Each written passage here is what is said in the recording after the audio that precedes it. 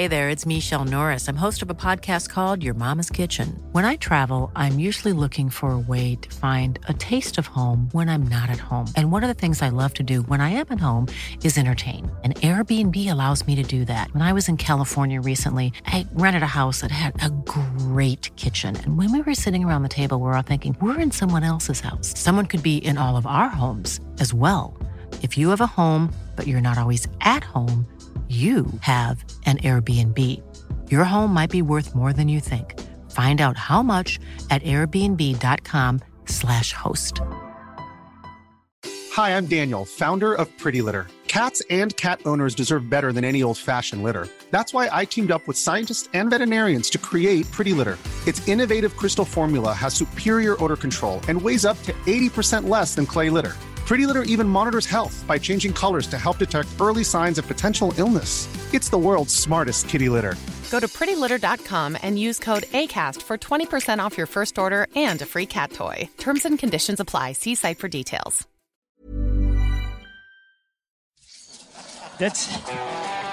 Yeah, they have asked for that, really. France are going to the World Cup. Get over it. This fella Ronaldo is a cod. Boom, boom, boom, forward. Boom, boom, boom, yellow card. Nah, it's actually bollocks. After us, use mind your language. I suggest you shut up and show more football. Good lad. I don't throw teacups. It's not my style. I think I'd rather throw punches. What you doing down here, you shawny man? It's the Irish Times Second Captain's Football Podcast pre-Republic of Ireland versus Germany. Oh, and Ken and Murphy are all decked out in green. Not a hint of green. I couldn't find my scarf this morning. Would you believe that? Owen, I can't believe you just said you that. Because you have my scarf? No, no. Although I wish I had, because I was thinking I'm going to buy a scarf. I'm going to buy a scarf either outside the ground or perhaps even earlier than that today, because I'm excited about this. Oh no, scarves! Yeah, scarves are. I love football scarves. What would you think of the date and game specific scarves? I know you don't need that. You just need the memories, Murph. I mean, the one I have is honestly about 25, 30 years old. It might have been handed down by an uncle or something. Bought it away in Sofia or maybe in Brussels, where some place who got robbed in some match in the 80s. And I can't find it. And I didn't have a proper look. I was a bit rushed. So hopefully I have time post-podcasts and pre-match to go and find it. I hope it turns up, Owen. Yeah. You're both going along to this game. Going along again, the boys in green. Yeah, and we're not in the cheap seats either. We're out with the fans, Ken. Taking the pulse of the nation. Oh yeah, well You sit in your comfy chair there and you send down your diktats from on high. Well, I'm going to the game to work. You guys, you're working at the game, right? Translation: you're going to the game for free. We have to pay for tickets. That's fine though. Basically That's the same experience of the match. Well, I'm going to the game in a state of sobriety. Mm-hmm. Cold criticism, Ken. That's what you're casting a cold eye. The sneer of cold command from your position in the press box. No, that's not it at all. No, I mean I'm just saying that I'm going to go along. I'm not. It's not about cold criticism. It's not about lashing the team. That's not what it's all about. I just think it's possible to have a good time without. Go on. Well, I mean, look, what's your plan? Lay out to me your actual plan, please, for this game. Do podcast. Yeah. Go home. Yeah. Put on a couple of extra layers, because it's a lovely day out there, but I feel that it could get very cold in the evening. Okay. Then meet Mr. McD here for 2 pints around 5:30. No, that's the plan. Around 5:30, 6 o'clock. Right. Then head into the ground, sample the atmosphere from about 7:15. I haven't heard the Dropkick Murphys in a long time. I haven't heard that song in a long time, so I want to get in there for at least 2 playings. Yeah, it's true. Yeah. I'll hear it at least Tonight twice. is going to be a good night. Black Eyed Peas, That's exactly. We really need to start hearing these songs again. I always like to get in quite early for some reason, and then when I get there, I go, why did I want to get in here early? No, again? don't go early. It's terrible. It's awful. I suppose you get to watch the warm up if you're into that. You get to see who's really up for it in the warm-up. Yeah. Some people would... I could look at you sagely after 30 minutes and say, I could tell we were going to lose from the warm-up. Yeah. You know? Nothing to do with the fact that Germany are just way better than the warm-up. I do Look enjoy at watching this, the lads. We're way off it. I do enjoy watching lads like Robbie Brady, for example, striking the ball in the warm-up. I love the guys who can. Andy Reid, when he's, I don't know why I'm always picking left-footers here. They're more noticeable sometimes. Cultured. Yeah, cultured. Really whack a ball Yeah. into the net. That's kind of enjoyable, but there's not really a huge amount to be. Where are you sitting? Are you in with all the troublemakers? Where are the behind troublemakers? behind the goal there. Oh. I don't want to get frisked. Oh, you will be. Oh, if you're in there, you will be frisked. No, I don't fancy that. Murph's halfway through an anti-John Delaney banner there. But Have you got one? A bed sheet? I'm sewing Delaney one. out. We're crocheting in the house, so hopefully it'll be finished by 6 o'clock. Our Richie Satter's going to pop into us for the big match preview. That's Psychologist. The guy. Yeah. And we've got one of Ireland's heroes from our first ever appearance at a major tournament. Who stopped the ball from going into the Irish net against England? The Irish net against England. Wait a minute. Peter Schill? No, Packie Bonner. Packie Bonner has got his autobiography out. I'm going to talk to him about the old days, about the not so old days when he was the FAI's technical director as well for a number of years. That should be great. He'll be in a little bit. It's time now for the Report on Sport. Well, Owen, I suppose we should really. I mean, the main thing in Ireland today is Ireland against Germany, but the main thing in world terms is the complete implosion of FIFA. The end of Sepp Blatter, really as FIFA president. He's been provisionally suspended for 90 days. Michel Platini has also been provisionally suspended for 90 days by the FIFA Ethics Committee, banned essentially from all football activity for the next 3 months, and finished. In terms of, this is a guy who has been president of UEFA. He wanted to be FIFA president. He was a good friend of John Delaney, and he's done. Like, Michel Platini is never going to be FIFA president now. It's not something he can write out? I don't believe so. I don't believe that it is. The Ethics Committee have suspended him, and this... Okay, I mean, Platini put out a statement saying... And this is before it's actually... This has happened now, right? So this was leaked. This was kind of... put out last night that it was being reported, and you see the French press, L'Equipe, France Football had these stories. Oh, Platini looks like he's going to be, he's in trouble. So they had obviously been hearing this. He released a statement saying it was reported last night the investigatory chamber of the FIFA Ethics Committee intends to recommend to its adjudicatory chamber that I be given a 90-day suspension. This is clearly an extremely serious matter, all the more so given that this information appears to have come from an official FIFA source, despite the fact that the Ethics Committee, which is supposed to act with full independence, has not yet issued its decision. This deliberate leak, which is insidious in nature and has come about in an unacceptable manner, is essentially an attempt to damage my reputation. So he's criticising the leak, right? But the leak was true. Right. Yeah. And this has happened now. This has happened. He says, I've always acted and expressed myself with honesty, courage and candour, as I feel this is my moral duty. If what is being reported regarding the intentions of the investigatory chamber of the FIFA Ethics Committee is indeed true, I will stop at nothing to ensure that the truth is known. Nobody should be in any doubt as to my determination to achieve that.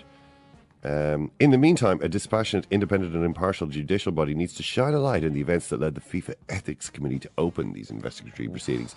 So his last little statement there is, who's driving this? Yeah. Who's driving this campaign against me? You get the sense of these guys, a lot of the top football administrators, I'm going to say a lot of people involved at a high level in FIFA, Ken, probably have certain things to hide. They probably, they maybe have done a few things to get to that level of sports administration that maybe wouldn't be 100% ethical. But there seems to be an assumption, was an assumption for a long number of years that these things are not going to get out. I mean, it's in everybody's interest. It was for a number of years in everyone's interest at FIFA to leave Jack Warner do whatever he needs to do, to let Chuck Blazer do it. Everyone kind of works together, and that seems to have been fractured, especially in the last 6 months or so. And when people get caught doing something, their reaction seems to be, who ratted me out here? I mean, this is ridiculous. As opposed to what the reaction is always hilarious. It's not, I entirely refute these allegations. It's, well, I've done something, but let's just say the people who were going after me would want to have, they're that's the big Jack Warner one. Like Jack Warner's always, I'm going to spill the beans. It's like, I mean, once Blatter was gone, suddenly, or Blatter, had to step down or announced that he was going to step down. So he's just filling out the last few months of his time as FIFA president. But Blatter didn't like this, having to resign just after being elected. And, I think Blatter is quite happy to see some of the. I mean, remember Platini before that FIFA election was saying, I said to him, "You've got to go, Sepp. Don't you realise it's over?" I mean, imagine Blatter looking back at Platini going, "Oh yeah, you're telling me that I've got to go. You are telling me that I have to go. Well, I know a thing or two about you as well." And this is it's just the way that politics works. Someone in Blatter's position gets to find out a lot of information about a lot of people and uses that information to control them. And of course, yeah. We've all watched the TV programs, Ken. Yeah. FIFA's ethics committee was looking into the circumstances of a 2 million Swiss franc payment from Sepp Blatter. House of Cards. Yeah, that's the one. I was looking at all. I was reaching for House of Cards there. I couldn't believe how much he was struggling with. I didn't even realise he was trying to. We've all seen. And then I paused the TV shows. The TV shows. When talking about how power works at that level, Ken. I was about to say the West Wing, and then I was remembering that wasn't about corruption. I don't know if House of Cards is necessarily it shows you the most accurate representation of. I think there may be a slightly sexed up element to House of Cards. Kevin Spacey speaks directly to me, Ken. He breaks down that wall. He does, yeah. He speaks directly in my face. It was so memorable you couldn't remember the name of the show for about 30 seconds. That's neither here nor there, Rod. Why would Blatter be paying Platini 2 million Swiss francs? This in 2011. This was the question that the FIFA Ethics Committee were asking. Platini said it was all to do with work that he'd done for FIFA like 9 years earlier. 9 years seems like a long lag between doing the work and getting the money for it. You know what I mean? You'd have sent a few emails there. Even if that was true.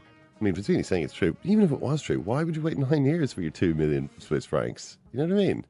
Well, it's awkward, Sometimes it's awkward asking people for money. Is it? Sorry, when you want to be a pain. Done work for them? Well, I mean... Just going to pop you that invoice there. But Platini is, this is the football family. It's hard sometimes to ask other members of your family for, debts owed. Whether that be €2 million or lesser sums in the case of the Murphy family. Sometimes it's awkward. It's amazing. It's just amazing.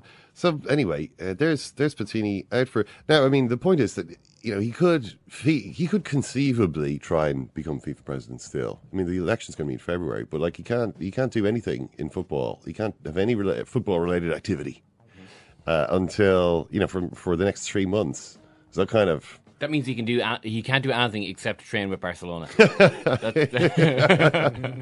Yeah, he can't. It's going to be difficult for him to campaign and to be the FIFA. And in fairness, it looks as though his reputation has been completely destroyed by this. His reputation for probity, for integrity, is in tatters now. Blatter banned. Jerome Valk, we haven't even mentioned him. He's also banned for 90 days. He's already, remember though, been put on leave by FIFA. Yeah, Valk said it. Valk's a durable man. Valk finds a way to get back. Valk is done. Valk is not coming back. Right. He was never a popular man, and now that he's been put on leave by FIFA and then banned by their ethics committee, I find it difficult to imagine how he could come back. Blatter, and also Chung Mong-jun, who was running for the FIFA presidency, the South Korean billionaire who was running for the FIFA presidency, has been banned for 6 years from football for, bizarrely, irregularities relating to the 2018 and 2022 World Cup bidding process. I don't know how he's the only guy who's got a 6-year ban out of that. I suppose there was also Bin Hammam back in the day. Oh, yeah. Not that he had anything to do with Qatar getting the World Cup. But it's almost like a total wipeout of the top echelon of FIFA. And I mean, this is it's not as though this is a new story really. This has kind of been going on all for the last 6 months at least. But it's like the last scene of The Godfather, effectively. It really is. But unfortunately, no one is presuming that the Corleone family are going to go back into the olive oil business as a result of this. It's like, okay, we've cleared out the trash, and now we're going to just focus on that olive oil company that we've been running. I don't know who it's going to be now. Like, who's going to come in? You know, they've got. I see that the South African politician who has the memorable name, Tokyo. Sexuale? That's exactly how you pronounce You the may name. know him better as Tokyo Sex Whale. Yeah, everybody says, "Oh, Tokyo Sex Whale." That's an actual name of a guy in South Africa, but that's not his name. His name is Tokyo Sexuale. He might run for FIFA president. He says he's thinking about it. He said, "But what is thinking? I am having conversations. I'm consulting with people. I'm trying to see if I mean, you know." The problem is with FIFA is kind of a little bit limited because you have to have been a football administrator. You have to have a couple of years of football administration under your belt, you know, before you can run. It's not just open to anyone who you know, some kind of Ross Perot or Donald Trump maverick candidate. You know, you have to be a football man or a football administrating man. Delaney? All I'm saying. I like the way you don't have to have any of that experience to try to run your country, you know, to try to run the United States of America. Anyone can have a go at this. But to be FIFA, to be involved in politicking of a welcome, you're in the NFL now, right? Donald Trump. You can't go running for the FIFA presidency. Jurgen Klopp going to take over pretty soon. Yeah, probably today. Apparently, happy with that as a fan of the Premier League. I think he's a good guy to have in there. I enjoy that video of him on a swing in super slow motion. I don't think that's really him, though. What? I don't think. Is that the whole joke? I only watched it very briefly. Did you see this video, Murph? Oh, of course, son. He nails that bastard. I don't think it is him. Is it him? I don't think so. I mean, there's a guy who says... I've been hoodwinked here. There's a guy who says something in an American accent at the end. So I don't know if... I think it just looks a bit like Klopp. I'm not sure. Maybe it is Klopp. Ruined. That's my favourite Vine of the week. Well, maybe we'll let's just pretend it is him. Great. And done. Because it could be him, couldn't it? It looks like him. Certainly, and that's the point. The fact that I thought it could be. It's a greater truth. Yeah. It's got his... That Jurgen Klopp has the potential and the personality and the to carry off a dexterity to carry off slam dunk of that nature. And then go walk around on his hands and then do a kind of a robot dance. Yeah, it's probably not him there to think about it. No. The American accent at the end also, as you mentioned. Yeah. I think he is a great appointment by Liverpool. It's the best appointment they could make. Unbelievable coup for Liverpool. It's incredible. I suppose maybe it explains... I mean, we were talking about why they would leave Brendan Rodgers in situ, but I suppose Jurgen Klopp, maybe they had just contacted him at an earlier point. Yeah, I think even Liverpool fans accept now that they're not really in the market for the best players in the world. Clearly they're not. You can see by the guys that they're having to sign. And yet, they get possibly the most... Well, I would have thought a guy who should be one of the most sought-after managers in the world. They're punching above their weight, I think, the manager they've got. Where, if you consider the level of players that they're now buying, I think they've done unbelievably well to get Klopp. And it could just be enough to... You know, it could be enough to at least stop the downward spiral that they appear to be in at the moment. Yeah. If nothing else, get them on an even keel and get them back up to roughly where they think they should be. I mean, we were talking about it the other day, and I think the big thing that it does is it makes it easier for them to attract a higher caliber of player. And you know, in terms of what Klopp will actually do coaching wise, you know, maybe he will. I mean, I'm not sure. What he was doing was really cutting edge in 2009, 2010. Football moves forward really fast, you know. Does he have any new ideas? Because I'm not sure that what he was doing with Dortmund, but even if he could do it with this Liverpool squad, which isn't clear yet, would necessarily work now. So hopefully he's evolved a little bit. The sad news at Liverpool is that Gary McAllister and Sean O'Driscoll, so recently arrived, are now out the door, as Jurgen Klopp is not going to be keeping them on. He's bringing in his former Dortmund assistant Zeljko Buvac, and Peter Krawiec is his analyst, which means he has no role for Gary McAllister or Sean O'Driscoll. At least he was quick about it. There was none of this. I'll just see what staff I have there and give them a chance. No, these are my guys. I saw that Robbie Fowler was making a play to get a sort of Ryan Giggs role. Really? Yeah, because he knows the club and knows the city and all that kind of stuff, and he was kind of suggesting. I don't know. I mean, I don't know if Jurgen Klopp necessarily needs a link to the club's past. I think maybe it could be the exact opposite. Exactly, sever that link, and you know, it makes for some nice photographs and some lovely wall hangings, and obviously there's a trophy cabinet.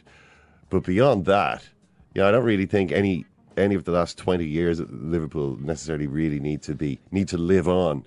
Let's say, maybe let's try something different. Let's give something different a go and see if it works. Ireland, Poland, Ken, excite me. Okay. Ireland, Poland. Yeah. Well, Ireland, Poland. Give me something to hang my hat on. On Sunday. Tonight. Oh, Ireland, Germany. My apologies. Sorry, I have news from the Stormont Assembly that I think is relevant. Oh God. Football Latest reports Mark Simpson on Twitter from the BBC. The DUP motion wishing Northern Ireland well has been passed.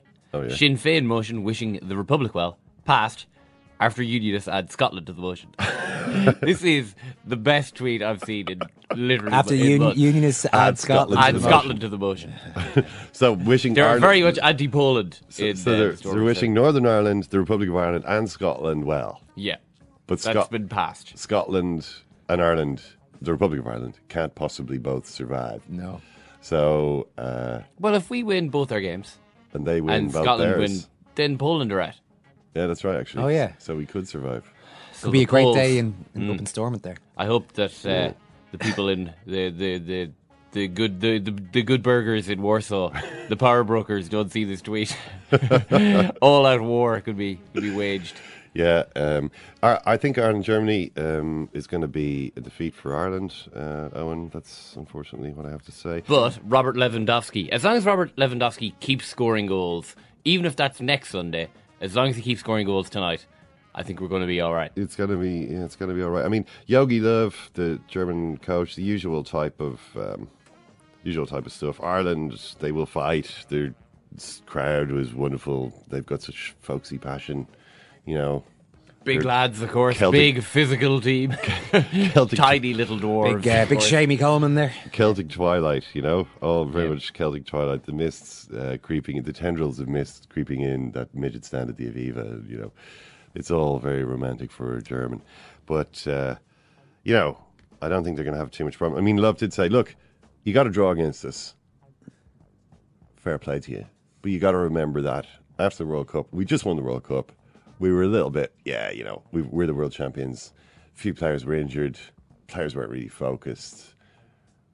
It's not like that anymore. It's not like that anymore. We're a different team now, so we're looking forward to the game. That's it for Ken Early's report on sport. Stop it! That's one of those things. Stop it! How many players can do this? Duffman can never die. 34 years old.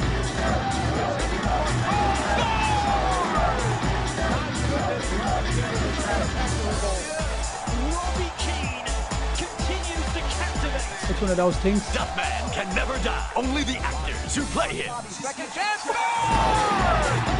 he didn't. No, he didn't. Do you think Robbie Keane just said, you know what? Any questions about me being the MVP of this league?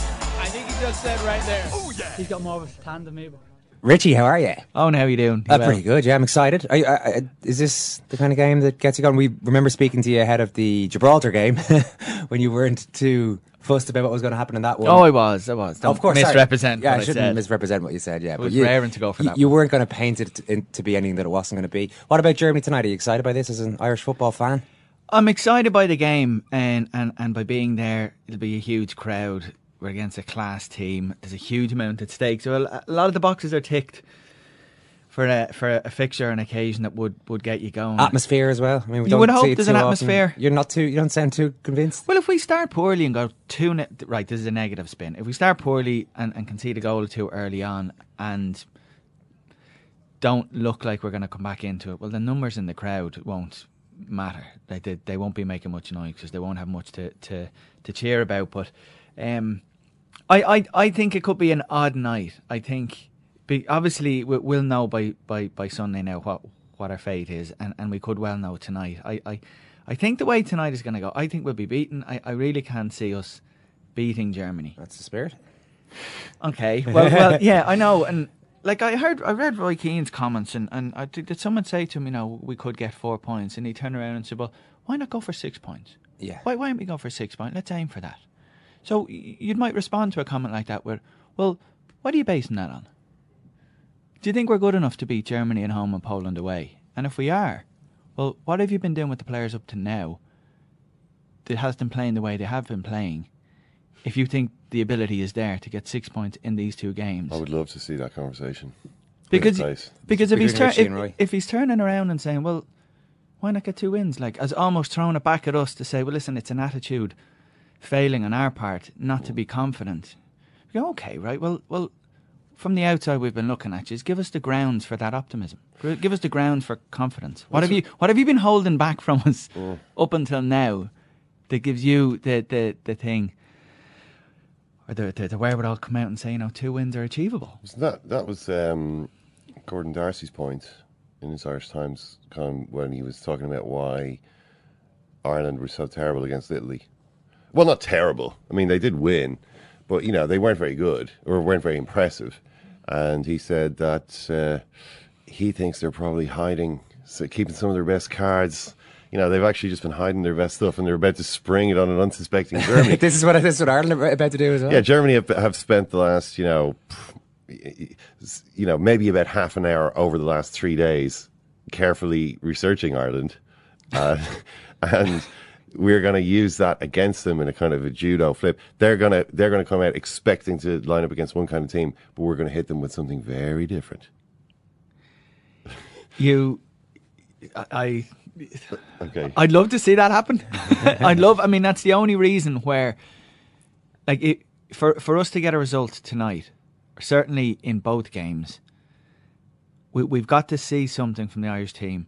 Well, hang on, I'll start that also by saying we may lose the 2 games, lose comfortably, play awfully, and still be in a playoff by virtue of Poland beating Scotland tonight. So I'm not saying I'm not optimistic. I'm not saying that I'm absolutely sure our campaign will finish this weekend.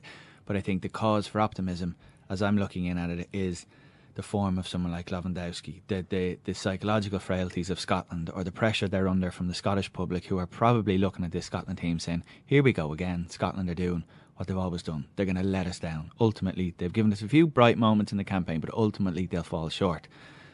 That's what I think is going to happen. I think tonight we could have this odd scenario where, even though we didn't get the 3 points tonight, the crowd could be singing and cheering because we've gotten to the playoff by virtue of a result that happens in a different country. Well, you mentioned Lewandowski there. It seems like Scotland, certainly their media, are putting their own team under pressure ahead of this one, Ken. It's a slightly, I would say, ill-judged campaign against the hottest striker in European football. Yeah, it was the Daily Record, which, does like to stir the pot. Yeah. Big baby Robert Lewandowski, and this is underneath a big picture of Lewandowski wearing like an old school bonnet and kind of with his face screwed up in a moaning expression, has gone running to his mammy for the 2nd day in a row about what might happen to him in the big boys' playground at Hampden. The Poland prima donna is now gurning. He can't forget Gordon Gray's crunching Johns on him last year. This is fresh from snivelling about fears over Scotland kicking him off the park. He just can't get over that tackle. This tackle, I don't know if you've ever seen it, it's Lewandowski going for there's a ball bouncing in front of him and he goes to try and volley it, and this Scottish player, Gordon Greer, comes in, basically just studs up and gets him right below the knee. I'm watching here, it looks nasty. Yeah, horrific. And Lewandowski basically couldn't run after that, and that reduced his effectiveness considerably for the rest of the game. But I don't know, Lewandowski's averaging a hat-trick a game at the moment. So I'm wondering if they might end up regretting. Well, that's not the Daily Record will care either way, really. But it just seems like the kind of thing that might annoy him. He would have seen that picture of him mocked up as a baby, Probably wouldn't even read the words, actually. No, just somebody got showed up with baby. Yeah, I wouldn't poke away at him in the form he's in. I think if Poland and Lewandowski has come out and publicly commented on the treatment he was given by Scotland in the previous fixture, then it's obviously a little subtle attempt, or maybe not so subtle attempt, to try and get the officials to keep an eye out for it, or to make Scotland a little bit wary, saying, lads, we can't be a little bit blatant, because you would assume that's going to be Scotland's main approach to the thing, to try and unsettle them, if they go toe-to-toe with them, if they go man-on-man, they're going to lose, so they've got to do something else. But I don't think there's a hell of a lot to be gained by mocking the fella. It'd be so weird, wouldn't it, if we were to draw and lose to all the teams, Poland, Scotland, and Germany, which that's what will happen if we lose the 2 remaining games, and still end up in a playoff. we could get to the playoff by virtue of beating Georgia and Gibraltar, the only two teams we've beaten in the whole campaign. What happens if you keep drawing with there's a penalty shootout presumably at the end of in a playoff? If we draw 2 games and then draw again after extra time, so we could go through the entire campaign without winning a meaningful game and qualify for the tournament. You have to win a game to get out of the group, really. Unless all the matches are draws and you somehow are involved in the highest scoring draws, you're going to have to win a game at some point just to get out of a group. But you could win the whole championship without winning another game. Oh, the whole championship. Yeah. Well, I remember Jack Charlton saying that in 1990. Yeah. You win the whole thing without winning a game. As it turned out, no. You do need to be able to score goals. But you said the stadium will be, singing and excited. Do you think we will be? I mean, if they lose to Germany and are still in the playoff, will that be like a cause for celebration? I think the performance will be quickly forgotten, or the result will be quickly forgotten, if the outcome of tonight, obviously you have to include the result in Scotland, is that we're in a playoff. Because that means, right, the show is still on the road, we're in the draw for the playoffs, and the dream is still alive. You can obviously quickly dampen all the spirits by having the conversation we are having at the moment when you reflect back on the performances and the results of the campaign and you try and pick a performance where you go, that's the inspiring one. That's the one that we're pinning our hopes on here. If we produce that again, we're going to do all right. Or if you think of the handful of players who've done really well, there isn't a handful of players that have done really well. We've often commented on trying to work out what O'Neill's team's going to be, why he changes his mind, why he flips about. Also flips about, sorry to cut across here, he also seems to flip about quite late in the day in weeks. I don't know if he's going by training, if certain things happen, but it does seem pretty well established at this stage that a lot of players don't necessarily find out that they're suddenly in the team until maybe an hour or two before kickoff, which is, he's not the first manager to try that. I would have thought it goes against most sort of sports psychology coaching manuals when you want people to really know what they're all what they're all about and what their role is going to be a few days in advance. What do you think? Well, the one response to that to the players could be, lads, get over it. He's a manager. That's how he does it. And you're in, by the way. Deal with it. If you're in the team, then maybe you should just deal with it. But I think this is one of these things where people wait for the result of the game and then pass comment on the strategy. Yeah. Because if we were to win all the time, or we were to be successful and the team would play well, then you could very easily point to that strategy of calling the team late and say, well, everyone, like there was, no, fair enough, you're never going to get a scenario where up to 20 or 22 players are wondering whether they're going to play. The list is probably never going to go beyond 13 or 14 who realistically think they're going to be in the starting 11. But those 2 or 3 that don't make the starting 11 could be the ones who come on, and you could turn around and say, yeah, but it was because everyone was focused. Everyone went to bed the night before thinking they could be playing. So everyone's preparation was spot on, and right up until 45 minutes beforehand, everyone thought they were going to start. So the subs, when they were called on, benefited from this brilliant preparation beforehand. They left nothing to chance because they thought they'd start. That makes absolute sense. Yeah. Now, when you've watched the team play as it's played over the last while, you're sitting there going, come on, Jesus, just change the strategy in some way. Do something different. We're not getting much to cheer about. So maybe look into telling the lads a little bit sooner that they're playing. But my main point in all that would be, as long as the lads know when they're picked what their jobs are, yeah, I think they should be versatile enough or robust enough, I don't know what the word is, to be able to deal with going out and just doing the thing that they train every day to do. Yeah. So it's when the team is picked beforehand and the lads are unsure because he spent no time in the week really drilling home, lads, if we play 4-4-2, 4-5-1 and you're in the number 10 or the number 8, this is what we want from you. So that's a little tougher to do if you're speaking to 3 or 4 possible players rather than the one you're actually going to pick. But if he achieves that and he gets to the dressing room an hour beforehand, and no matter what team he picks, every player will know exactly what the role is within that lineup, then jackpot, fine. You wouldn't really query it, but I'd question whether he's able to do that. What about if your wife just had a baby and is 6,000 miles away and you haven't really had a chance to spend any time with them because you're over here for the Ireland game and you're still waiting to see if you're going to play, and then the team is read out and you're not playing? Do you think there's any chance you might take a swing at Martin O'Neill in that circumstance? I'm not a parent, right? So I don't know what all that involves. Like, has Robbie met the child? Did he leave before the child was born? Well, I think they said it was October 5th, I think is when they put up the thing on Facebook, wasn't it? I know he left on Monday. He left America on Monday. So had the child been... Is it a boy or girl?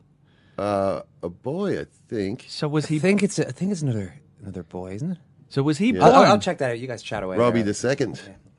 There's the first one is obviously Robert. That's got to be hard. First, both scenarios. If the kid is alive, like what 3-4 days now, and he's never met him, I'd find that really hard. Or the flip side, if he got to spend an hour or two. That's exactly what he got to spend, Richie. Robbie Keane. I only had 2 hours with the new baby before leaving Dublin.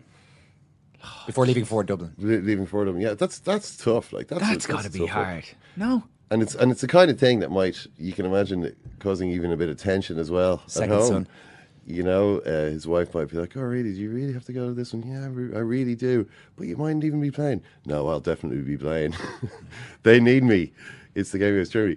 You would be pretty annoyed. As you can imagine, not to play in this game. It's obviously been fairly hectic. I played on Sunday, then left early Monday morning, and obviously my wife had a baby at 7 o'clock on Monday evening.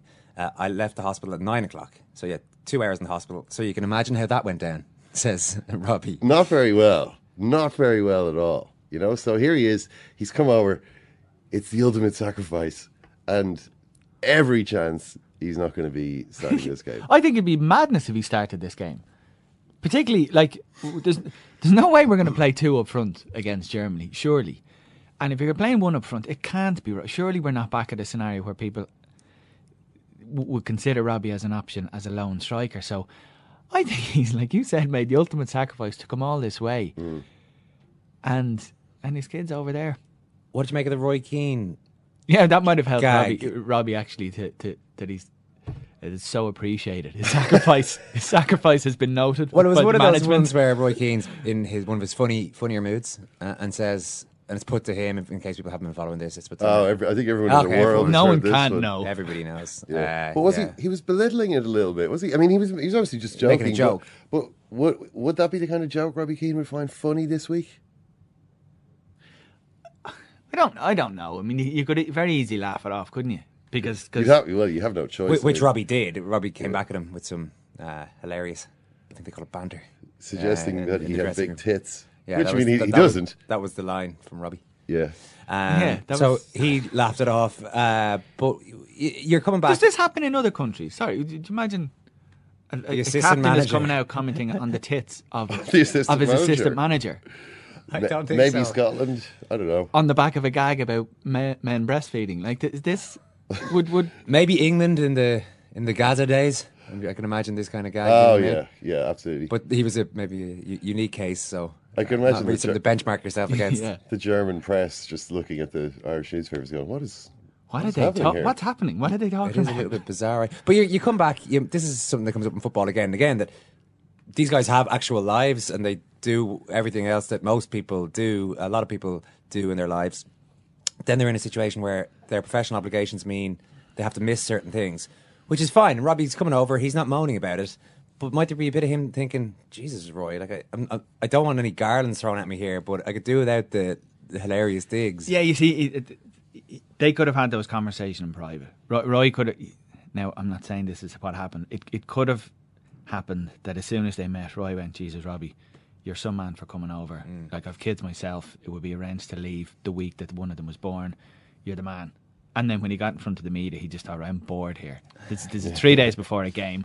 I'm going to act the maggot here and have a bit of crack." And maybe that's all he did. But so there's no big deal here. We're trying to whip something up Daily Record style here, Richie, but you're having none of it. Well, I suppose you want to be a bit of a sensitive soul if you were going to get riled by a quip like that from Roy to the press. Speaking of being bored with the press, Matty Clerkin has a line at the top of his report from the German press conference. With the half-distracted air of a man talking on the phone while feeding a child, the Germans fulfil their pre-match duties in Ballsbridge.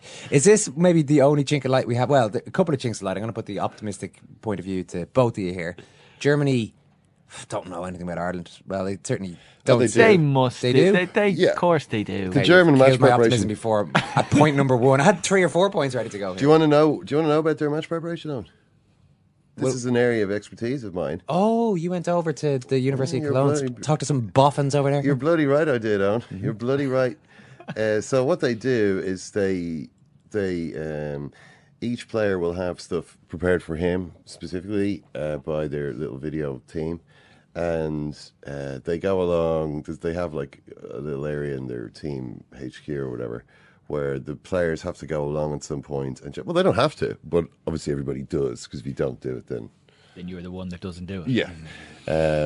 So they go along, and they'll have just a few little clips of like who they're going to be up against, kind of more specifically tailored to that player. So, for instance, whoever's playing against Robbie Brady will be shown a few videos of Robbie Brady making mistakes. You know, Robbie Brady giving the ball away against, was it Poland? Yeah. You know, this guy isn't so good on this side. You know, maybe if you're going to try, he's not really a left back. You know, they'll have isolated a few weaknesses of Robbie Brady. They'll have looked through everything Robbie Brady's ever done, and they will bring up 3 or 4 things for the player to see. It's not like they're going to be showing Robbie Brady scoring scorching free kicks, you know, whipping in deadly crosses from the left flank. They don't, you know, they'll just show him looking like a turkey, and the player will see that and go, oh, okay. And that's what they do. So each German player will have a fair idea of who they're going to be. Well, up this against. is where Martin O'Neill's unpredictability might come in then, because they'll probably be looking at Robbie Keane. They mightn't have been aware of the fact that Robbie's getting slowly edged out, or they might be looking at I don't know, Johnny Walters or whoever it might be, and then they will know all that stuff about Robbie Keane. Yeah, there's no way a team like them would come over and not be fully briefed on everything. They never seem to say anything in the press conference, so they never even seem to know any of the names of any of the players. But it's not Joachim Löw. It's not Joachim Löw who knows. He doesn't have to do any of his homework. No, he doesn't have to do the homework. They've got guys doing the homework for him. So it's like he doesn't need to know that. So the stuff. players know more about the individual Ireland players than the manager. Well, he's got an idea, but his job is to be in charge of the German team and get the team performing. You know, he's kind of in charge of all that. In terms of little details like that, there's too many of them. There's too many of them for him to be fully on top of. So, but the players will be. The players will be, because they've got this whole video team that's going to be looking into all that stuff, and whose job it is to just provide the right amount of useful information. That's not just for major championship games. That's for every match. This is a major championship game. I mean, finals, tournaments, games. No. This is a proper match. Like, I mean, the DFB are going to prepare for a qualifier properly. Absolutely, yeah. I mean, maybe the players aren't really that bothered about it. You know, we're in the middle of a season. Bayern Munich have an amazing season at the moment. You know, maybe a lot of the players are only around for one training session. You know, a lot of them are playing at the weekend, so I don't see how they're getting all this work done, the training, the videos, everything else. Surely it's quite condensed. It's really condensed. You're not talking about, like, they don't have to spend long doing But this. I mean, their preparation for this match has been condensed. And nobody, even at the press conference, everyone was just talking about the Bayern game at the weekend and various issues around that, things that Mats Hummel said. The first question, I think, was about Klopp, or the first non-German question was, do you think Jurgen Klopp is going to be good? But Malachy makes a point that they've only had one training session with the entire squad, which would be a big detriment to a lot of teams. And Yogi Löw didn't even seem to register that this might be an issue in any way. Okay, well, it's what you do at that time. If their preparation is what Ken says it is, then you can get a hell of a lot work done. If all your background team has done all the homework, then you don't need a huge amount of time with the players. They immediately switch on and they're given their jobs and they prepare. If you could have a week with lads and they could coast through training, you showed no videos, no one knows who the team lineup is, you're not given any preparation on the opposition because you go with this, lads, play our best and we'll win kind of bullshit, and you're screwed. Okay, my last reason to be optimistic then. Let's take this down as well. I've looked at the goals against column, lads. Germany, goals against 7. Yeah. Leaky defence there. Ireland, goals against 5. Yeah. That's pretty good. That's a pretty good defensive record for Ireland compared to Germany. Yeah, conceded less goals than them. It's not bad, all right. Yeah, come on, give me some feedback. Well, we haven't. Give me some love here for my theories. We've only played. We haven't played Poland twice yet, have we? No. Twice. I don't know. Arguably, our 2 toughest games on paper are the last 2. I suppose you could put Germany away. It's tougher than Germany home. Germany conceded 2 goals to Scotland, who are no world beaters. They're absolutely great team, but they're not one of these. They're not an absolute machine. We were beaten by Scotland. They're a team that scores a lot of I know, goals. yeah. I mean, that's the thing about Germany. This Germany team is a goal scoring team. The defense isn't great. I mean, in Germany, the defense is almost out of fashion now in their league football. It's something everyone's forgotten. The goalkeepers all playing midfield now. It's ridiculous. But they score a lot, and that's probably what they're going to do to us, I imagine, tonight. All right. I'm getting nothing. Team selection, just to the last area here, Richie. You said not a chance of Robbie Keane starting this one. Who would you have up there? If we play one up front, which I don't think there's any other practical option against Germany, and it's Robbie Keane, we're screwed. Right. We are doubly screwed. Nothing will stick. He won't win any balls in the air unless it's absolutely the ball is to his feet. He won't retain it. He won't be able to outmuscle any of the defenders. He won't be running the channels hanging on to it. It'll be put enormous pressure on everyone in midfield to try and get the ball specifically to him, because if it's not to him, it's going to come straight back. So who would you have up there? Because it seems to be the main, given the injuries that we have around the place and suspensions, a lot of guys are out. It looks like David Meyler is going to come in to the team. Yeah. A player, a decent player, has been around about it for a long time. Might maybe add something there. But most of the selection seems to be around the front few positions. So who would you have up there? Probably Shane Long. Yeah. I kind of scribbled a few notes here before we started. Because of the absentees, there isn't that much scope for Martin O'Neill, really. So the Long up front on his own, and then maybe Long Walters front. on one side. Walters, you're looking at Hendrick, Houlihan, McCarthy, Meyler will probably make up the 6 attacking players. Not if you want bad, to call it not that. a bad side. Quite a lot of athleticism there up front. If that was it, Long, Hendrick, Walters, these kind of guys. No. Yeah, I mean, yeah, there is. I mean, I would say, would you do anything different? Is there any scope for anything really? Is it quite because he does seem to pull a few rabbits out of the hat from time to time, Martin O'Neill. Could we see? Maybe he brought Daryl Murphy. Had started a couple of games out of nowhere, for example. Yeah. McGoldrick could start again. Yeah, he does seem to have this, and he doesn't seem to fully trust Shane Long as a starter either. No, he doesn't really, does he? I'd be surprised if Long started, but I mean, Walters, I assume, is the only nailed-on attacking player to start. Houlihan, okay, I think is probably going to start. Beyond that, it's hard to know. Prediction, Richie? A Germany win, and whether or not we're celebrating at the end of it. I think I just love the scenes that you're painting of wild celebrations after getting thumped 3 or 4-0. You know, which is typical of the way the group has gone so far. The greatest moment we've had, like the optimism after getting the away goal in Germany, was quickly dampened when we played against Scotland away and were beaten. And then even the last minute goal home against Poland, we wondered, God, is that enough? Did we really have to win it? So we'll take all this into the Scotland home game. We really need to win it, and we drew that and didn't play particularly well. Our optimism now is, and the position we're in, is based on the fact that Germany beat Scotland, or Georgia beat Scotland. Like, Scotland blew it over there, so it would be in keeping with how the group has gone. That if we're celebrating tonight, it would be as a result of someone else's failings. Let's do it, Richie. Thank you. Cheers, lads. FIFA made a movie recently. Did they? John Delaney could run anything. They did actually. About themselves? Yeah, about themselves. God, that's ego, isn't it? He could run FIFA. Certainly better than Sepp Blatter. Yeah, that's incredible ego, but the real movie's on its way. Yeah, I'm off to see the Queen tomorrow too, don't forget that. No, don't forget that. In 2009, I called him an embarrassment to FIFA and an embarrassment to himself, and I said it to him across the table, just like I'm talking to you, with 1 or 2 expletives.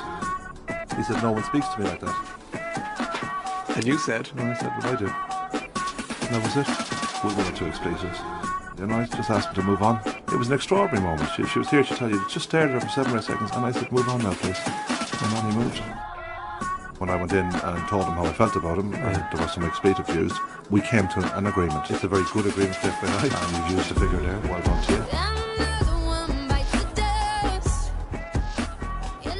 We've been maybe focusing too much on the strikers there, Ken. We may need to worry more about the defence. Obviously, a few guys out, notably Seamus Coleman. So our full-backs against the world champions who are very adept at finding space in and around the sides of the centre halves, where the full-backs should be sweeping up there, are Cyrus Christie, Cyrus the Virus, and Robbie Brady. Robbie Brady's a fantastic footballer. He's not a left-back. And he's playing there. He's becoming a left-back, isn't he? I think he got. I mean, Emre Can is playing full-back for Germany. He's not a right-back.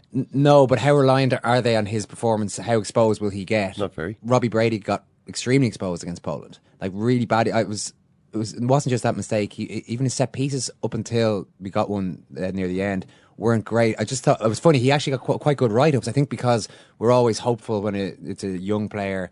And also, he looks good when he's on the ball. Yeah, and he does look good when he's on. And he's our, by the way, he's our best option there, and he's a decent left back at best. I mean, I don't think there's natural position. So we've got two guys, and Christie looks like the kind of guy who likes to bomb forward as well. They might have to curtail a little bit of that, unfortunately.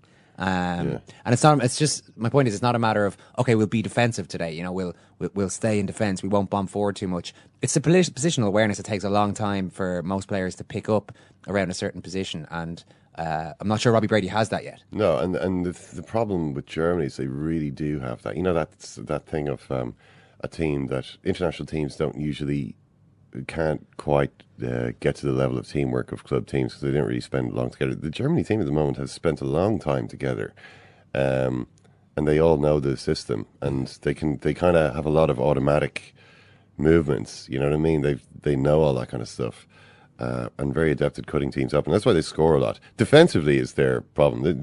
They're weak defensively. Yeah, but the problem is, you know, they're good at sort of dominating the game and scoring goals, and you know, if you can get at them, you will probably score. But the problem is actually doing that. One of our heroes from the glory years of Irish football, from indeed the first ever in major championships we qualified for, Packie Bonner, has brought out his autobiography. It's called The Last Line, and I'm delighted to say that Packie has popped into studio. Packie, how are you? Very good, thank you. Yeah. We've got a lot of the images we have of you as a player for Ireland was of this dominant goalkeeper, and we remember so many great moments. But it's interesting to read through this and hear that you weren't necessarily totally confident, not necessarily in yourself, but in terms of playing in front of those big arenas and being a football star, which is what you were. It wasn't something that necessarily came naturally to you. No, it wasn't. And you know, I do talk about me being an introvert point.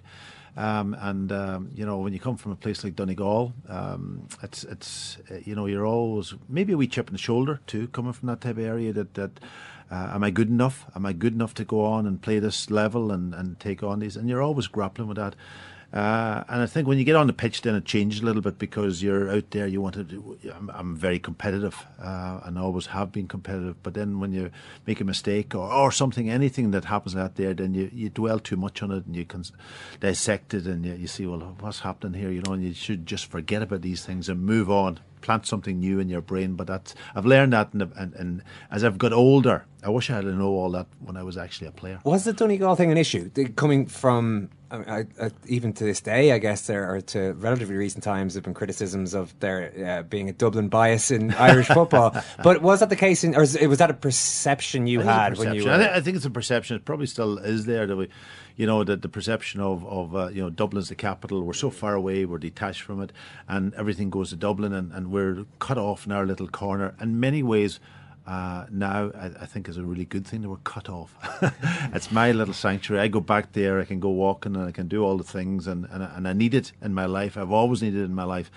And it's nice to have it now. Talking to anybody that has a place down there, that's where they like going. And if you spend a week in Donegal and you get a week of this type of weather, you'll come back for the rest of your life, I'll tell you that. It's interesting you talk about that kind of need for a bit of space and a bit of alone time, you know, because you grew up in a house which was pretty crowded, 10 people, you, 6 brothers and sisters, your parents and your grandmother.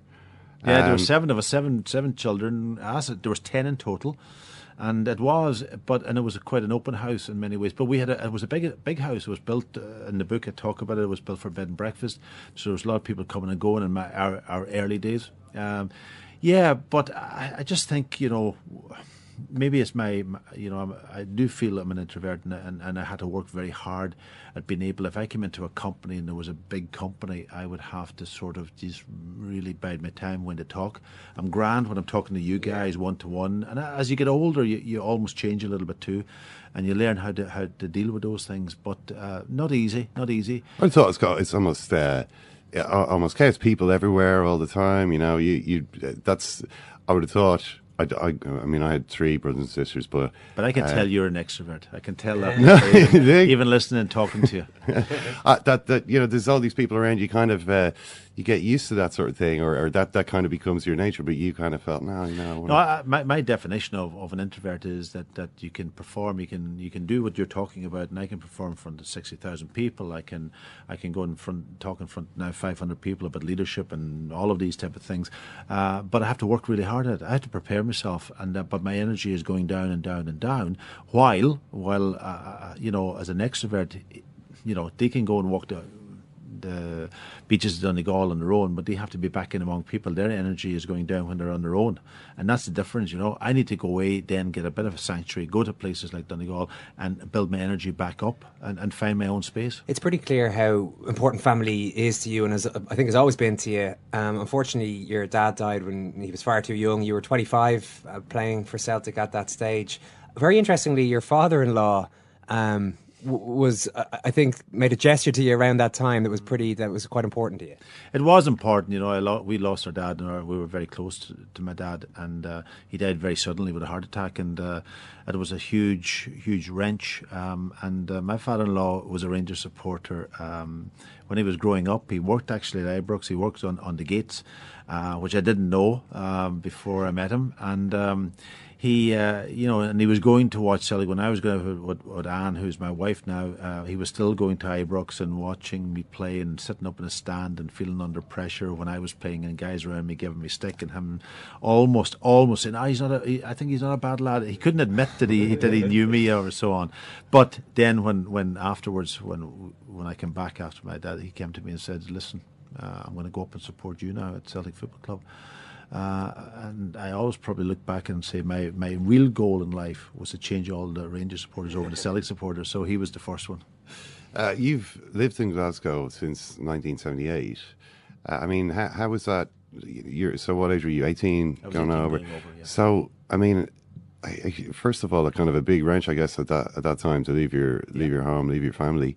So, how did you adapt? Obviously, you must have adapted pretty well because you've never. No, I found it very difficult actually.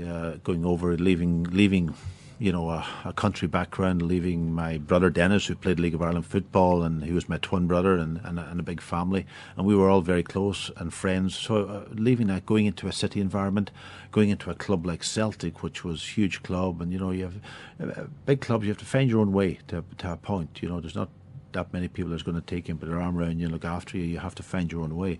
I was lucky. I stayed with an aunt and uncle, two aunts and uncles. I stayed for one that moved back to Letterkenny, and then I went back down to the other aunt and uncle. So I stayed there. So it was a bit like home from home for me, to be honest. But I missed it. I talk about it in the book that I cried myself to sleep at night, even though I was 18 years old, guys. Not like now when you could pick up a phone, pick up the mobile, or Skype somebody. That just didn't happen in those days, and when you're in a football club also, you just can't get up in the morning and go home.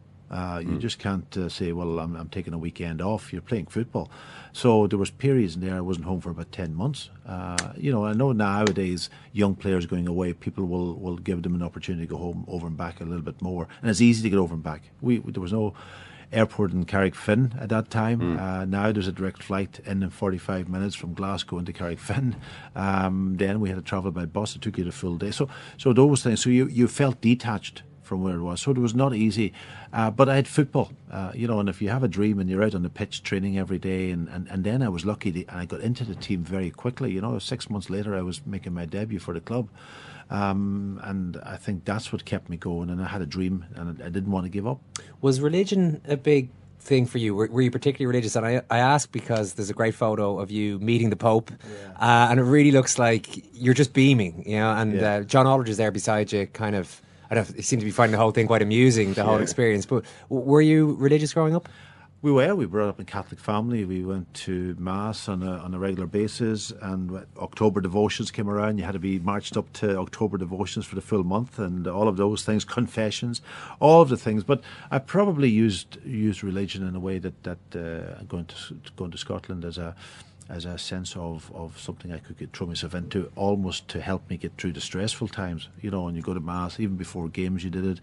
Now I wouldn't, and I probably was a bit selfish about it all, I'll be honest. Nowadays, that wouldn't be the case. I wouldn't be as selfish. Probably I treated it a wee bit differently. Selfish in the sense that it's, just help me get this game and this kind of stuff. That type of stuff, and really at the end of the day, I don't think that that's what religion's about. But that's how I used it. And maybe when you're under stress, you do turn to those things. You need something, and it didn't help me in some games. It helped. Probably I felt it helped me in others. And that's why I probably religion at that time, and as a young man going away from home too, it probably helped. And that, but I wouldn't ram it down anybody's throat. It was a personal thing to me.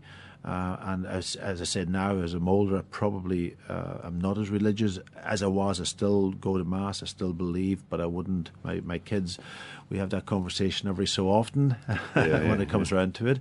But that's the way we were brought up in that era. I think probably now kids are brought up a wee bit differently. But it's about respecting people and it's giving everybody. And that's why I loved the situation with my father-in-law and all of that. Yeah. Living in Glasgow, the Celtic Rangers thing. It's respecting each other's beliefs and who do you want to support and get on with it. Did your father-in-law, by the way, stick to that promise to support Celtic? He was a very neutral fan, right, okay. Put it that way. He came up to support me, and he took my son then for years, and he went with he's mentioned in the book Conall Boyle, whose cousin lived over there, and they all went to the games.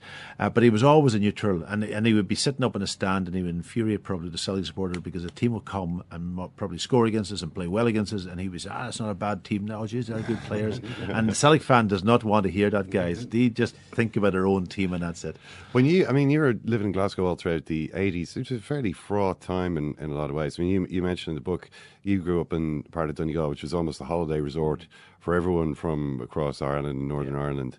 And it was it was an apolitical kind of upbringing. It wasn't really something that touched you. But then you're the Celtic goalkeeper, a Catholic guy from Donegal in Glasgow in the 70s and 80s. I mean, were there times when that whole situation, everything that was going on, sort of did touch your life? Well, it was a bit surreal in many ways because we were probably detached from it as players. Funnily enough, it's terrible to say that, but we weren't out in the factories. We weren't on the shop floor. We weren't having to turn up on a Monday and into a floor where Celtic and Rangers and having to suffer that sort of banter, let's call it banter between them. We went in and did a job. But I must admit, in all my time in Scotland, all my time in Glasgow especially, I've never had anybody give me abuse out on the street. I've probably stayed away from it in many ways too, but I've never gone out and somebody's come up to me and started giving me a stick. Yes, at the games, of course, Celtic Rangers, you get a little bit of abuse. And it's worse. It's worse, guys, when you get abuse from your own fans when you make a mistake. Really? That's always the worst. But in the main, no, it's yes, it's there. Without that rivalry, without that banter, and it's probably in the last 3 or 4 years with Rangers not being in it. In one way, it was good because we didn't have all the hassle around it, and another way, the competition was gone. And as a player, you want to be in the heat of the competition. You don't want to be going out and not having that there. Well, some people in society would say better not having it. I think the fans in general now, most of them would say, let's take it on again. Let's get Rangers back in there, and we'll see how it goes. And that, but that's my thoughts on it. Packie, you hear a lot now from sports people about and I think it's maybe what a lot of sports psychologists would say, when you're playing these big, huge games, to try not to get too high or too low. So if you do really well, if you're in a massive game and your team wins and you're the hero, try to be level enough about it. And similarly, if things go wrong. Now, you've been at the centre of maybe the most famous moment in the history of Irish football when you saved the penalty against Romania. 94, things go badly for you when you let Wim Yonk's shot slip through. What was that? I forgot about the second part, yeah. I don't hear that anymore. Did you stick to that mantra of not getting too high and then not getting too low? It's very difficult to do that, and you're a goalkeeper anyway. It is a very good mantra, and for a goalkeeper, it's the perfect way to be, because if you get too high the next day, you go out and you make a mistake, you're gone. But with the motion of what we went through in 1990 and all of that, I think that was amazing. Yeah, you couldn't possibly just be level-headed. Yeah. You had to, and we had a wonderful time. And I think in 1994, when I did make that mistake, people don't talk about it, which I'm delighted with at times, but we're talking about it now. I must say that was a low point. That was a low point, because we were out of the World Cup. Yes, we got to the group stages, but we were out of the World Cup. We made the big mistake in front of millions of people. I was glad it was coming to the end of my career. I'll be perfectly honest. I think if that happened to me in my middle of my career or early on, it would have affected me. Really, yeah? Yeah, I definitely think so. And, you know, as I said, I'm an introvert, and how do I handle all those things? I use religion. But I suppose at that point in time, I probably needed a psychologist in many ways. I needed the sanctuary of going back to Donegal. I needed those things that I always used to get me over that, because that took me a long time to get over that moment. I mean, one thing that I remember watching it, and something I didn't know at the time was that Lou Macari, a few weeks previously, had said to you, "Packie, I'm releasing you," and that was it. Like it's really just from brutal Celtic, end, just a sort of you're gone. So that would have been in your head as well. This kind of well, no. To be honest, it was. I knew it was coming. I'll be very listen. I was 34 years old. I couldn't remain at Celtic for much longer. I was there 17 years, and it was fantastic 17 years. At the time, it hurt because of the way it was done. Probably more so. I came back from a game, and Lou took me in and said, "That's it." But I kind of knew it was coming, and then I had sort of the. It nearly happened. I was going to go to Kilmarnock with Tommy Burns and Billy Stark. We had agreed a deal and everything, so that was good. I knew that was going to happen, and then I had still the World Cup to look forward to. So I got out of my system fairly quickly. Whether it affected me when I went to the World Cup, I doubt it very much. I just thought in terms of what was maybe going through your mind. Did Lou Macari flash into your mind, and the thought of him watching that at home and going, oh. I think Lou though might have been even sacked by then, because I mean he ended up you ended up staying. I think he was going, because Tommy Burns had come. He when I was in the World Cup in '94, I got a phone call from Tommy Burns. I got a couple of phone calls, but I got a phone call from Tommy Burns to say that he had the job and that he wanted to take me back. There was you talk about something that happened immediately after the game, or a couple of things that happened sort of on the day of that game. Which were very contrasting experiences. You've done well. You've read the book really in detail. I read the book. I mean, we talk about a book. I read the book. But you went in and you met up with another former Celtic manager. You met up with a couple of people. Maybe you can tell us what happened. I think I met up with Liam. Was it? Is that who you're referring to? And he was there. He was working obviously for RT at the time, and I only can talk about instances that affected me and how it played out in my mind and so on. And I'm a man from Donegal, and I think if something happens, you kind of talk to people. You'll go over whether it's good or bad or indifferent, and you'll say how's it going and talk to them. And that didn't happen. Liam was in the same room as me, and he didn't react. He didn't say unlucky. He didn't say you all right. He didn't say anything. So that kind of stuck in my mind, and that I talk about it, and and me and Liam gets on very well, and I like Liam as a person. He's a good man. That kind of stuck in my mind. And remember, he was my agent, and he was the manager of Celtic. And here I was now in a situation out in the World Cup where the world fell apart for me, to be perfectly honest. And I thought maybe that he might have come over and spoke to me. Eamon Dunphy did come over and speak to you. A bit more than speak to you. He kissed me in the cheek. That's Eamon, isn't it? That's Eamon. And to be honest, when I came out of that lift after being up in the room with my family and said, let's go down and have a pint, an hour later, and I opened the lift opens, and here's Eamon, and he comes up and he gives me this big hug and a kiss in the cheek, and I did feel at times maybe, what's happening? Where's this leading to? Where's he going to go? Is he going to now? But he didn't. To be honest, he didn't. I don't know what he said. Obviously during the show, he may have had a bit of a go. I hope he did, because it was a horrendous mistake in one way. But I hope he didn't make it personal. And I don't think he did, and he's never had a real go at me in that capacity. So, and he's always, anytime I've spoken to him, he's always admired what happened during the period of that. So that was what happened to me. But I was a wee bit in shock when he kissed me in the cheek. I must admit. We don't just sit here talking all day about the Holland game. There's a lot of other things that good moments and so on. I mean, it's always good reading about these, especially the Euro '88 stories. It's these sort of this setup of the Ireland players fans and journalists all after a game, kind of hanging love out it. together. I love it, guys. And I keep saying to you guys, this is what should happen now. Yeah. Because, you know, at the end of the day, we're all in it together. And the one thing, as I said in the book, was that everybody had a fantastic journey thereafter when we qualified. You know, those press guys like Charlie Stewart, Noel Dunn, you know, Gabriel Egan, brilliant guy, Peter Byrne, all of those older guys who've been around and gone to World Cups without Ireland being there, suddenly now they were going to World Cup with Ireland there in the European Championships, and it was wonderful to them. They could ride as much as they want, and it was a good time effort. Things changed in 2002. My theory around the negative story won the day, and it won out, and most people wanted to write about that. Don't think we've ever recovered from that, because the negative thing is easy to write about. Never recovered in the sense of the relationship between the squad and the press? Not so much that. But I think, you know, from a media point of view, you know, you have to write stories, and the more sensational stuff you have, the better. And that sometimes is around the negative. You know, in this country, you know. But I think during the period under Jack, it was very much positive, and I think people loved it, and people are still talking about it because they loved it. Emotionally, they loved it, and that, I hope that still continues. And at that time, there was I think a decent relationship between the press, most of the press, and the players. I think that was healthy. I mean, but also, I mean, I think Jack Charlton was probably a big part of it, you know, because he had this kind of personality which was frightened you. But it was kind of, I mean, there's a funny thing in it. I was amazed when I read this, actually, when he talks about after the Italy game, he said to you, I think you're walking past him, he goes, yeah, the Pope would have saved that and all. And I thought, that's a bit close to the bone. But it's kind of a joke. It's the sort of thing that you'd be like, oh, well, you know.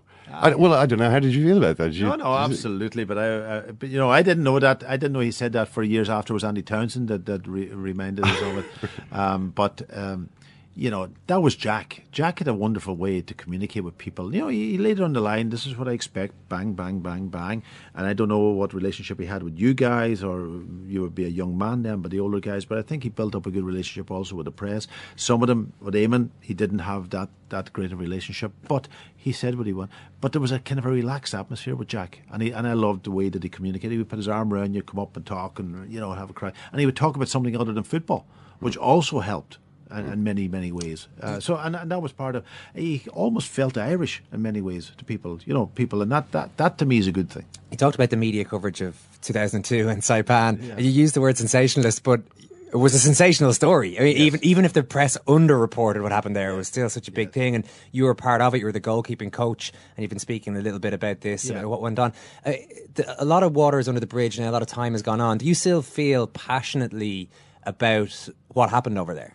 No, listen. Or is it something at this stage you can kind of just speak about it almost dispassionately as an episode that happened and that's it? Because there was so much, even people who weren't involved in that still feel strongly about things that happened there. So how are you? Yeah, no, I'm okay with it. Yeah. Definitely okay with it. I can move on. At the time, it was not a nice thing to happen, and it was not nice to be around it and in the middle of it. And I don't think it did anybody any favours from a point of view. And I talked about it on the basis of a young person who looking forward to a World Cup, maybe some of those kids' first World Cup ever. And you know, think back to the memory of your first World Cup or European Championships. I remember 1970, and it had a sensational effect on me, even though Ireland wasn't there. Brazil, Italy, and so on. I was talking to somebody today, a taxi driver, and he was talking about later on when he was a young man. He was only 8, and he remembered a World Cup that affected him. And that 2002 should have affected our young people in this country in a very positive manner. Maybe it did to a point, but there was this hangover from what happened, and people don't remember that we nearly got to a quarter final. We were almost a penalty shootout away from it, and that's what they should be remembering. The likes of Robbie Keane scoring against, you know, Germany and Cameroon, you know, all of that type of stuff. That's what I would like to, and we don't remember it for that reason. And for me, that's not right. So, but I've put it in its place, the same way as Mick has, and I'm sure Roy has, and I'm sure the fans to a point have, and I would hope they have. You, not long after that, you got involved as a technical director of the FAI. Worked there for a number of years. You brought out a 200-page document about what you thought the future of Irish football should be. How happy were you with the work you got done there? How was that job compared to what you thought it might be? Well, it wasn't my document. That's the first thing. It was Brian Kerr started the process when he was technical director. He was given that remit, and he brought a group of people together. I was one of them, and out of that think tank and gone round the country and speaking to people, they produced a document. Of course, Brian would have his ideas, I would have had my ideas, and I had the job then when Brian left to finish that document off, and I was so delighted to have that document because it gives you focus, it gives us real focus. I put an implementation plan around it over a 4 or 5 year period, and it was wonderful at the time because the big remit in it was to grow participation, put some structures in place. The player development thing was probably the least part of it, because we had started off the emerging talent with a view that it would be a stepping stone into something bigger, because Abbottstown wasn't built at the time. It was in its plan, but that would be where maybe the academy would go, and that emerging talent would feed into it and try and grow that structure. The international teams reported into the chief executive at the time, all the managers, and that changed later then when Wim Koevermans came in, the high performance director. So from that perspective, what was achieved out of it, I think there was enormous stuff achieved out of it. We became the highest participation out of all the sports at that time. We had about 20 programs going. We grew our summer camps from 4,000 up to 20,000 in a short period of time. Lots of other things going to schools. So we were ignited, but it was only a stepping stone onto the next one. For me, the big mistake I made was probably I should have started the second one right away. I didn't have the experience of what happened, and if you could have the experience of knowing what was going to happen, you would have started your next plan almost right away to start developing it. How do you mean what was going to happen? Well, over that period, can you look back in something and say, well, do I wait till it's finished and review it, use what went well, then maybe drop a few things out that didn't go well or restructure, whatever, and then go on to the next plan? Or do you start building your second plan fairly quickly after it and using that? So that would been my mistake, probably. And we didn't then have another development plan coming in very quickly after it. But we continued doing it, and there's been some very good stuff out of it. The question will always be players, is there enough good young players coming through the system? And the reliant on schoolboy teams to keep producing the players is there, and they have to go to England to be finished off. Can they get into the top teams over there? That's a big question. It's changed completely over there. The phenomenon over there at the moment is that top players from all over Europe are coming in, but now they all want to go to London. They don't like. What if you go to Northern? Yeah, they don't like Newcastle or Liverpool, and that's affecting teams. And that's the way things change in football very, very quickly. And those teams like Newcastle now are finding really struggling to compete with the big teams. And this is Newcastle paying the biggest money ever, but the players we go to London. You obviously enjoyed that job, and as you were saying, you got a few things done. But then in 2010, you say you were sad you had to leave. What upset you about that? Of course, I left, leaving Ireland after having an opportunity of 8 years to work in it. It's a big, big part of your life. And you have to go on and try and find something else to do and move on. I was lucky that I was involved with UEFA at the time, and I'm still now very heavily involved with UEFA, travelling around Europe, doing a lot on the coach education side, tutor education, and it's been brilliant. And I've been working in Scotland, similar to what you guys do in the TV and radio and doing the games. And I threw myself back into the Scottish game because I live in Glasgow. And it took me probably about a year to get back into that and learn about the teams and the players, and that keeps changing every year, as we know. Did it take you a while to get over the upset that you felt at, I don't know if being let go was the right term, but of your time ending with the FAI? Did you feel you had more to offer in that role? Of course.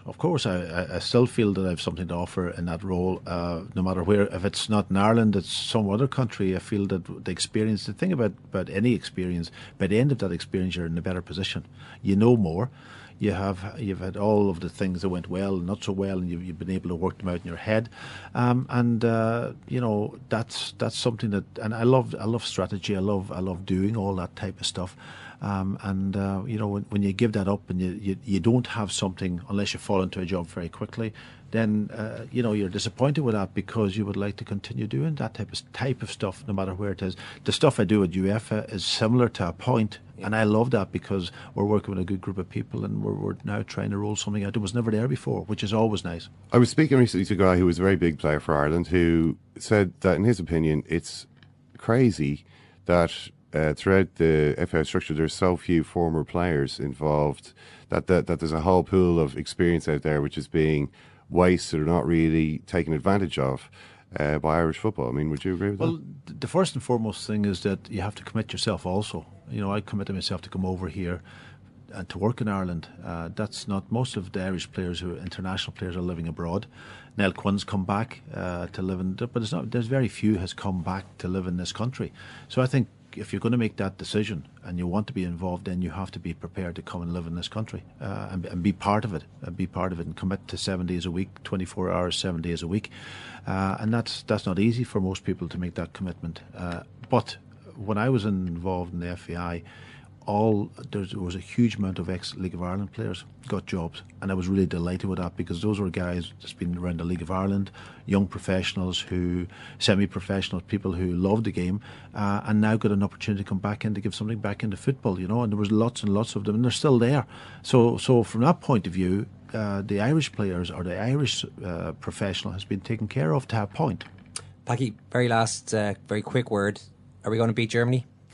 Well, I have this vision, I have this dream. You know, it's nice to have dreams, isn't it, guys? And I have this dream that Scotland are going to beat Poland. That's a nightmare. That's not good. No. Listen, hear me out. Scotland are going to beat Poland, and I don't think we're going to get something against Germany, because Germany has come to the fore now. But we want a good performance from the lads. They're not disappointed. They've given it everything, but they may not beat Germany. And then we go into the last game, and Poland are going to be really nervous, going to be, I won't say the word, and we go to Poland and we beat Poland. Poland's gone. We qualify in second place. Everybody's happy. Sounds good to me. Listen, the book is called Packie Bonner, The Last Line. Great to have you here. Thanks, Packie. Thank you very much. The training pitch is a disgrace. And somebody's got to hold a hand up and say, it's like training on a car park. No regrets about it, you know. Listen, you asked me a question, I'm going to give you an answer. Who? John Delaney? He could have phoned me, of course he could have. Try my hotel room. Yeah, you can laugh. That was the World Cup. As an ex-player and as an Irishman, and I mean an Irishman, born and reared there, then I felt I was entitled to give my opinion. Swinging in the backyard, pull up in your fast car, whistling my name. Which phone is that? That's the second time it's gone off. Open up a beer and you say get over here and play a video game. Why did you turn it off? I say Let's put on silent. You're just going to let it ring? All right, that's good manners. Play a video game. If that was my team, I'd go into the dressing room and I wouldn't even mention the handball. I'd just say, why didn't someone put their head in it? France were there for the taking and Ireland never grabbed it. Usual stuff. Afraid of that next step. Mentally not strong enough. They can complain all they want, and all these players, they can complain all they want. It's not going to change. France are going to the World Cup. Get over it. All right, I hope you enjoyed that with Packie. Ken, interesting exchange at one point in that interview there regarding Packie Bonner himself being an introvert. Oh, yeah. He feels you're an extrovert. He's decided that he's going to judge. I didn't like to disagree. Would you describe yourself as an extrovert? I wouldn't have disrespected Packie Bonner by of course disagreeing with him. Would have been a slightly awkward exchange. Well, actually, Packie, you're totally wrong. Yeah, you know, I would. I like Packie, I too draw energy from long, lonely walks on the beach. Actually, I don't at all. I hate walking. FIFA. You play a lot of FIFA by yourself. I mean, that's but it's similar. Well, I didn't since my games console was burgled. Oh, no. A tragedy for me. But by the way, listeners, he's trying to get you to set up a Fundit on his behalf. That's basically, he's trying to crowdsource his next games console. I'm not trying to do that at all. But you know, okay, sure. I wouldn't be a massive extrovert on, you know. But I suppose I don't know. Maybe compared to Packie Bonner, I am. I have one of my hunches. That's go on. Ireland 2, Germany 5. It's going to be an all-out goal fest. Then we can feel good. No, let's be say, all right, wouldn't it? Let's say we had a crack. Yeah, well, let's say had a crack. 4-2, 5-2, something like that. The results comes in from Poland. Late goal by Lewandowski to win 1-0, and then Richie's prediction will come true. We'll be dancing in the stands. Either way, bring your transistor radios, folks. It's going to be a tense night. Our huge weekend coming up for the rugby team as well, with the France game on Sunday. I'm forgetting what games. Yeah, it is on Sunday, Sunday indeed. yes, Yep. yes. So we're going to preview that one in our next podcast today. We'll have Matt Williams in studio for that one, and Shane Shag Horgan. Horgan. That's the guy, yeah. Matt Williams and Shag Horgan. Thanks very much, Murph. Thank you, Owen. Thank you, Ged. Thanks, Thank you, Ken. Karen. Thank you, Owen. I'm going to go off and try to find that scarf. All right, take care. We'll talk to you later.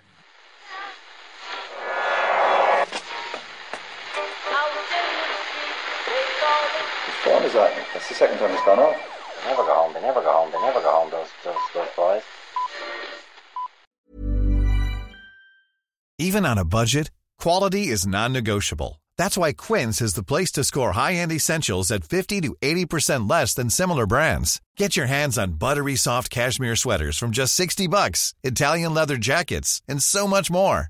And the best part about Quince, they exclusively partner with factories committed to safe, ethical, and responsible manufacturing. Elevate your style without the elevated price tag with Quince. Go to quince.com/upgrade for free shipping and 365-day returns. Hi, I'm Daniel, founder of Pretty Litter. Did you know cats tend to hide symptoms of sickness and pain? I learned this the hard way after losing my cat, Gingy. So I created Pretty Litter, a health monitoring litter that helps detect early signs of illness by changing colors, saving you money and potentially your cat's life. Pretty Litter is veterinarian developed, and it's the easiest way to keep tabs on your fur baby's health right at home. Go to prettylitter.com and use code ACAST for 20% off your first order and a free cat toy. Terms and conditions apply. See site for details.